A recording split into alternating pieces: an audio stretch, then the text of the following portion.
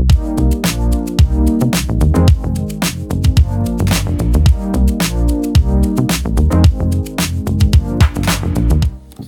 everybody, welcome to A Corner Conversation. We are talking about the book of Acts, and we are continuing our conversation with the stoning of Stephen.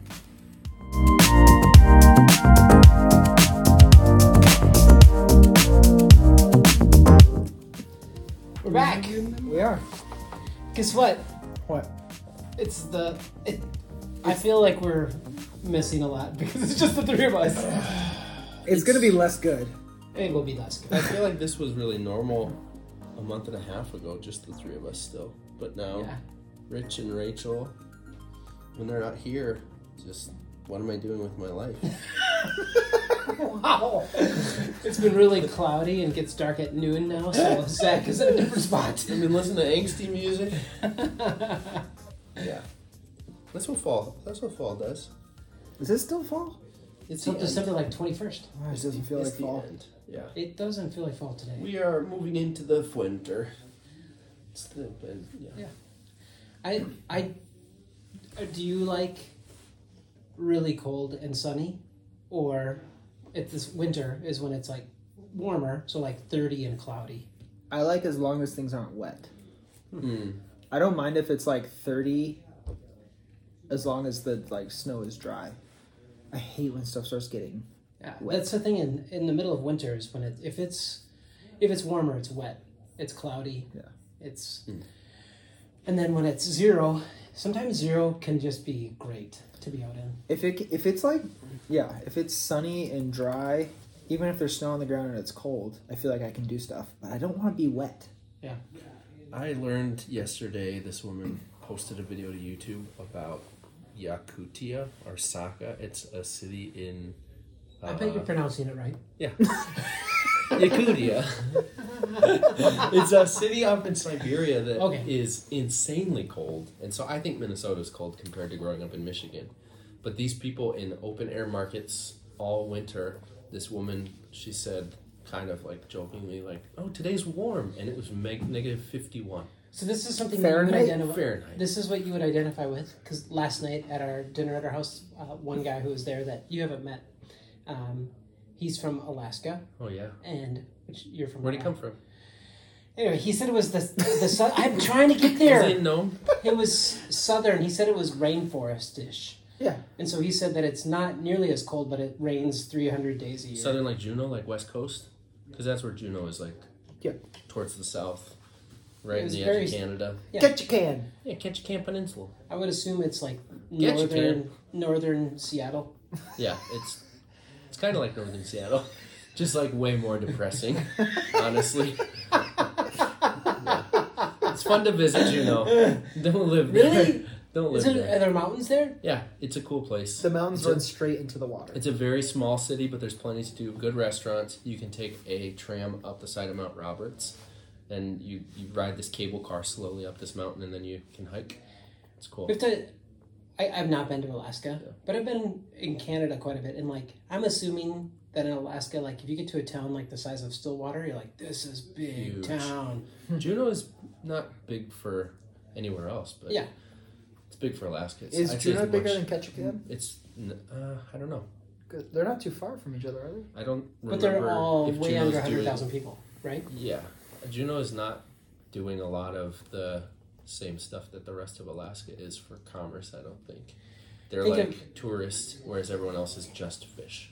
It's all fish. Well, the coast. There's a lot of Alaska that's not on the coast. I think I don't know. Somewhere in the last weeks, I was reading. I don't think Fairbanks is doing fish. It might have been Juneau. One of the They dig really deep. it might have been Juneau that has like 200,000 tourists a year that had basically went to zero because there were no cruise ships last year. Yeah. Juneau's the big first stop. I used to go Seattle. when we would visit my grandma. I would sit on her balcony and watch cruise ships have to get pushed around by the little tugboats because they would either get stuck or just they're too big for the harbor. Yep. It was fun. Yeah, can you imagine if in a smaller town, having a coffee shop, that all of a sudden there are all those people that you expect to come every day, or none of them come for an entire year? It might have been way more than that. It might have been like 2 million. I don't know. It was a crazy number that they had no cruise ship traffic, which they usually have every single day. Multiple ships come in. Juneau is a whopping 32,000 people. Wow, it is. So smaller than Stillwater. I bet Stillwater's 32,000. Ketchikan's smaller than Juneau. Ketchikan is where I flew in when I went there. Stillwater has 19,000 people. Okay, so Juneau is two Stillwaters? 2 Stillwaters. Which is very unimpressive. It probably feels like 2 Stillwaters. Anchorage is big. But you can... Ish. The it's measure like 200,000. There are 300, which is way bigger framing. than Juneau. It is a framing moment because what other state that is really far away, do you know towns of 32,000 that you've never been to? Right. None. No. But Juneau, because there are no other places. Maybe some like state capitals out west could be smaller. I don't know. Yeah. Like, is Montana the capital still like Billings? How many cities do you know in Idaho? I think there's 32,000 people in Montana, period, right? That's pretty small. Well, today we're in Acts. I was really interested to see how that was going to happen. I don't know. There is no transition piece for that. And just like how the towns are very small, back in the time of Acts, there were very few people. Let's jump back real quick to Alaska. I was born in a coastal city that you could only get to by plane or boat. Cordova, 2,800 people, at least now. How'd you get there? Did you take a plane or a boat? When I was born. I was born on a plane. And then we moved to a town of 1,800 people when my sister was born. Also on the coast. I thought she was older than you. No. You sure? 3 years younger. Huh. Sure. Pretty sure. Yeah. Yeah. I don't know. Maybe you just didn't know. Yeah. Anyways, Acts. Small community gets bigger. That's where we're going. It's getting... Steven. It's I messy think today. How do you guys measure, how do you measure if God is okay with you or not okay with you? Have you ever struggled with that measure? Never. Okay. No. You two are the polars, so if Greg is no, Zach. Yeah, absolutely I have. Yeah. So what is the worst part of that, or what is some of the growth points you've had in that? I think the worst point comes to the point when you realize that through Scripture we see this picture of a perfect God, and then it leads me to the point of, well, if He's perfect and I'm not, and He can only be okay with me if I am either being like Him or like doing really good at things. I'm never going to get there, which leads to isolation and just trying to run away. I get the importance of, like, again, very Christian-y words, but like being sanctified or sanctification, the idea of being perfected. Yeah. And not perfected through grace, but perfected eventually to a point where you're not separating yourself from God anymore. Mm-hmm. And so what's the healthy way of navigating that we should try to live good, but also not be crushed when things don't go so good? Yeah. I always bring up the example because it's where I'm at in life, but I tend to think in terms of my relationship with my kids, that whether my kids are doing really well at something or my kids are doing really poorly at something, objectively, my intention, even though I fail at it sometimes, is that my kids would know what I think about them all of the moments. That they would have trust in my care for them in all of the moments. And so when they're doing well, they can know that they're doing well doesn't like somehow make them in a better light for me. Yeah. When they're doing poorly, it doesn't take away my love and care for them. Do I still want things for them? Yeah. Do I still want them to be able to grow, to learn? Are there still things that I don't want them to be doing because I know it's not good for them? Definitely. Do you think that... So, I mean, I get that. I think there's a lot of value in being confident in love, no matter the circumstance or the situation or the performance. But things do change. If, we know, Greg and I know, that your personal feelings change from a easy day with your kids and a not easy day with your kids. Yeah. And so, is that true with God as well? Say more. Like, does God, like, when God gets fed up with me, his feelings change? Because, I mean, when we're hard to have relationship with, when we're running from God, when we're whatever, as a parent, you feel different things. Yeah. Your love is stationary. Yeah. Hopefully, that's the goal. Yeah. And it's the goal that it would be known. But what about the feeling? What is God feeling in those moments? I don't know. I think it's really interesting to go back through the Old Testament and to see this picture of continued love, but then also continued, like, God saying, essentially, I am fed up with you. Yeah. Like, you're, what we'll get into a little bit, like, or stuff that I read this week, God calling his people stiff-necked people because they would continually run from him. And for whatever reason, they would run. And there's points where, he just says, I'm going to let you, that's it. I'm going to let you be on your own. And yet, no, I won't actually. So I think God... That's so complex. Yeah. It's messy. And I would say God probably does a more perfect job at not... For me, I can be driven by emotions. I just don't know that God has that experience. Because he's God. Yeah. Sure he does. I think there's something to it. But I think in my process, I'm learning how emotions are really helpful sometimes, but they're not to be given the keys to life. Like, here, you take over. That's really bad. Yeah, and I do think, like what Greg is alluding to, is that I do think we see throughout scriptural biblical narrative that God is emotional. And I think we have, for sure in our Western, I don't know, whatever culture we're in, we have a defaming of emotion and feeling emotion, whether we like it or not. Yeah. We would even say, just, you said it, to be ruled by your emotion is something that is fought against. And then are we good at knowing where emotion should be felt and where it should not rule us? How do we know where that line is?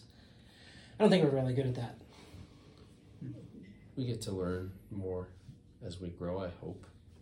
I guess that's what I've seen. Like, I think I'm in even though I haven't perfected it, I feel like I'm in a healthier place today than I was a year ago, 5 years ago. And I mean, pick anything. It's not just emotions. I think as humans, we have the ability to grow and change, which is really good. We come to... Stephen gets martyred in what we're looking at, Acts chapters 6, 7, and 8. And in our background in this is that replicating who Stephen isn't really the point. Replicating the message that Stephen gave the audience is unique. It was these Jewish Jerusalem insiders. And so there's a lot of things that are contextual that aren't necessarily transferable to us. But one thing that we just kept coming back to is that this is a moment where it can feel like everything is really off the rails and it's over. And like in the context of time, Jesus was with his disciples in his resurrected form, which is hard to wrap your head around. And then Jesus goes, all right, I'm giving you the task. Go to Jerusalem, Judea, to Samaria, to the ends of the earth. You're going to, in Matthew we see, teach them everything I've taught you. I'll be with you to the very end of the age. Like this declaration. And there's some wins at the beginning, and this had to be this was, we gave it a good shot. Yeah. And I think that's how, again, I don't want to give any illusion that I've faced the brokenness of somebody being martyred to my right or left. I got spit on once. That's pretty close. And I wish that, and how badly that we wish we were there. I need to get that on the list somehow. That belongs on the list. But the thing is that I think that there's a degree of fragileness surrounding Christianity, followers of Christ, that when we go, things are pretty good, and we go, God loves me and this is all great, and then something goes off the rails, and then we go, I'm not good enough, I'm failing, God doesn't exist. I remember this is just a specific example because it can get so twisted. I had changed my car oil at college out in the parking lot, and somehow... Which is, by the way, is great compared to the time that you were changing an entire engine. Yeah. Oh, yeah. Okay, so continue. Yeah. I must not have got the filter on. Either it was too loose or too tight. Or double gasketed. Or I just didn't have the filter on. And I went to drive away, and all my oil ran through my engine. And I just remember in that moment... Did it lock up? No, I just started to pull down the parking ramp, and as I backed out, I saw... Good thing you backed out. Yeah, I was backing out. And I just remember in that specific moment, this would have been my first year at North Central, 2008. I remember feeling like it was like spiritual warfare. Wow. I remember feeling like, God, what's wrong? What did I do wrong? And literally that I felt like I had done something wrong and God was punishing me somehow. How twisted that is. Yep. And now there is no part of me that feels that way. I do it with other things maybe. Well, because for me, the illustration in that is that if I spill my coffee, I don't go, why God? But somewhere, when different degrees of things happen, it's very easy for me to, if it's, sometimes it's just internal, sometimes it's in relation with other people, sometimes it's things not working out. Often, as a pastor, it's when nobody comes to something. Not just less, nobody comes to something. Yeah. Then we'll be like, well, God, I guess if I was a good person, this would be okay, but you're judging me. Yeah. And so where that line is, I think I'm really bad at. And if Stephen being martyred and the followers of Jesus being scattered throughout the region it's pretty tough. Yeah. I don't think the scripture, the New Testament narrative does a really good job at communicating emotions per se, because it's just not the point. But put it in context, if one of you guys were killed, murdered, why would I be the one that was killed? I would weep. After Zach, and Zach got martyred just because he fell off of something he was climbing on. No, I'm saying specifically. Scott's way more likely to get martyred than if somebody took your life, it wouldn't just be oh, that's so sad, let's keep moving. I would weep. Yeah. And thank you. If I died, Greg would weep for a lot less than I would weep if he died. But it happens. Can't do anything about it. Can't change it. Yeah. So there's that it is a really human experience that happens in these moments as this church is being built in Acts. And Luke writes, again, as a doctor, somebody who is writing all the facts, doesn't write about emotions per se, but I think there's a lot that comes through as to what community was doing at the time. And just, all the things that we could take out of context and make about it, but I just see that Stephen really trusted God well, and community really had grown to trust each other well, that when this moment took place, the people gathered together, they trusted one another, they trusted God, and they kept walking forward. And I want that. When we have loss, when we have suffering, when we have pain, if we framed it poorly to think that oh, God's punishing us, let's grow into something better than that. And then when things do happen, to be able to have that community response of wow, this really sucks. This person that we lost, or this thing that's happening for this person, it's really hard to, weep with each other, to be with each other, and to keep walking forward. I think that's really what I got a lot from this week as we were writing and thinking. Because the reality is none of us in our current cultural context are probably going to be martyred for our faith. It could happen. I don't know. I don't face persecution for my faith ever. Maybe a little bit, but I just think what are the things that feel hard that happen around me, that are happening to the people in my world? So I think, third person or externally, it's very easy for me to you or other people to you or whatever to go, man, that hardship you're facing, it's really, God is using that to accomplish his will. Yeah. That's not a great thing to give to somebody else. And it's very easy in this moment to go, while it was, to go, oh, it's so great that God used this moment to get people to reach out to the ends of the earth, because they were just going to hang in, it's true, they were going to hang in Jerusalem. Yeah. They were going to they were going to present Christ as the Messiah to a local group until this moment happened. It just scattered people everywhere. Yeah. But we're going to end with two questions. That what are the risks and or dangers of seeing pain or suffering as God's will? And so this is like real intense theology, because again, there are a lot of people in our communities, our world, that would say, how could a God that is good allow pain or suffering? And then, so we asked that question, what are the risks or dangers of seeing pain or suffering or challenge as God's will? But on the same, like in the same breath, to go, how have you seen pain and suffering impact your faith, your trust in God, your connection to God? And so those feel like antonym questions, like they're, if you see them as like, well, that's looking in two opposite directions, I think we have to see those together. And to really see that as one moment, to see that, listen, I can't see all pain and suffering as being God's will, but also I have to see that pain and suffering is so important in me seeing who God is and trusting him. I think it's so much complexity.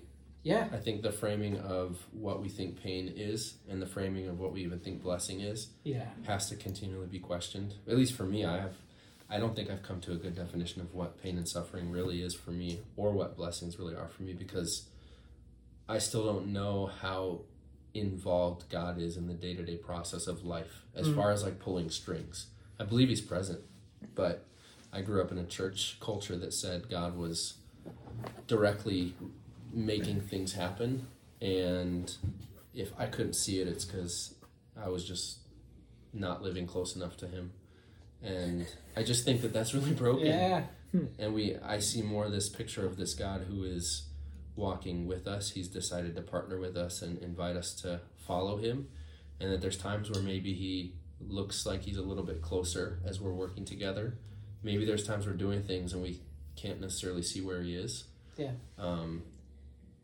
But how does that all, as relationship grows, how does that grow? I think, this is a stretch even outside of what we've talked about, but when I see the idea of the creation narrative and then God resting at the end of it, is that God trusted what he made, that he didn't have to be still making it that day. Yeah. And I think so much of our life is that God is trusting what he's created.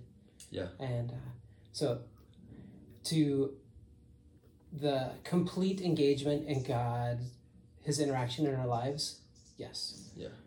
God's complete power, yes. God's also letting his creation happen, yes. And so all those things, it's mind-bending. And so if you just say, it's very simple to be on the extremes. God is controlling everything, or God is controlling nothing. Mm-hmm. And unfortunately, it's probably not those extremes. Yeah. Because then God is either the hero or the villain. Yeah. Yeah, I almost, even more than that, feel like it's God. It's both of those things. Like, God is fully in control. He knows he's like just outside of time, knowing what's going to happen is happening, but then also fully empowering us to make choices. Yeah. And it's hard in our brains to hold both of those things together. Yeah. But I think that's like the tension of how God works in our lives. Joe was watching this documentary last night about people who had near-death experiences. Oh, great. And as she watched, it was just fascinating to see that all these people who had these things, the way they talked about it was that they could almost see time as if it didn't exist, and that almost every moment was happening at once. So that they had these pictures of themselves in the operating room, they could see their spouse in another part of the hospital, that all these moments were congealed into one. And I wonder if that's because God, outside of time. Yeah. And so even back to we have a 4D God. A 4D God. Outside of, the 4D printer? The creation narrative, the moment where God rests on the last day, he probably knew that Adam and Eve were not, they weren't going to live sinlessly. I think whatever the creation narrative actually happened, God created humanity with the knowledge probably that humanity was going to have failure, and still chose to rest. And his goal for us was never human perfection. Yeah, we're even going to mention this, is that, God knows, and think of the different characters in Scripture, from Adam and Eve, like you mentioned, but Noah, Abraham, Isaac, Joseph, Jacob. Moses, Joshua, the pre-exile, exile, resettling, all this stuff. God knows that he could go, yeah, I was looking ahead a little bit, and you guys don't do so good, so I'm gonna adjust everything. I'm gonna fix everything, or I'm gonna make it so that you can't do anything, and I just do it. That has never, in biblical narrative, is never what he does. Yeah. And but I think that if anything is building in the picture of Acts, is that there's imperfect situation. Welcome to the world. And imperfect people, that's gonna be the reality of relationship with Christ. And in the midst of imperfect people and imperfect scenarios, God is. And what does that mean for me? Is that, well, when things are imperfect and I'm imperfect, does that mean that God has abandoned me? No. God is. And does that mean his will is accomplished or not accomplished? I don't know. But he is. And so I have to get to a degree of comfort in that, I guess. Yeah. Anyway, it's an important conversation because we can, with distance of time and distance of not being related to Stephen, we can have this moment like, that's so inspiring that Stephen died. But like you said earlier, is that if this scenario was in our own church community, we would probably go, see you later. Scattered. Yeah, we would be scattered. And that doesn't mean it's over. Yeah. Thanks, guys. Thanks for joining the conversation. We'll see you next week.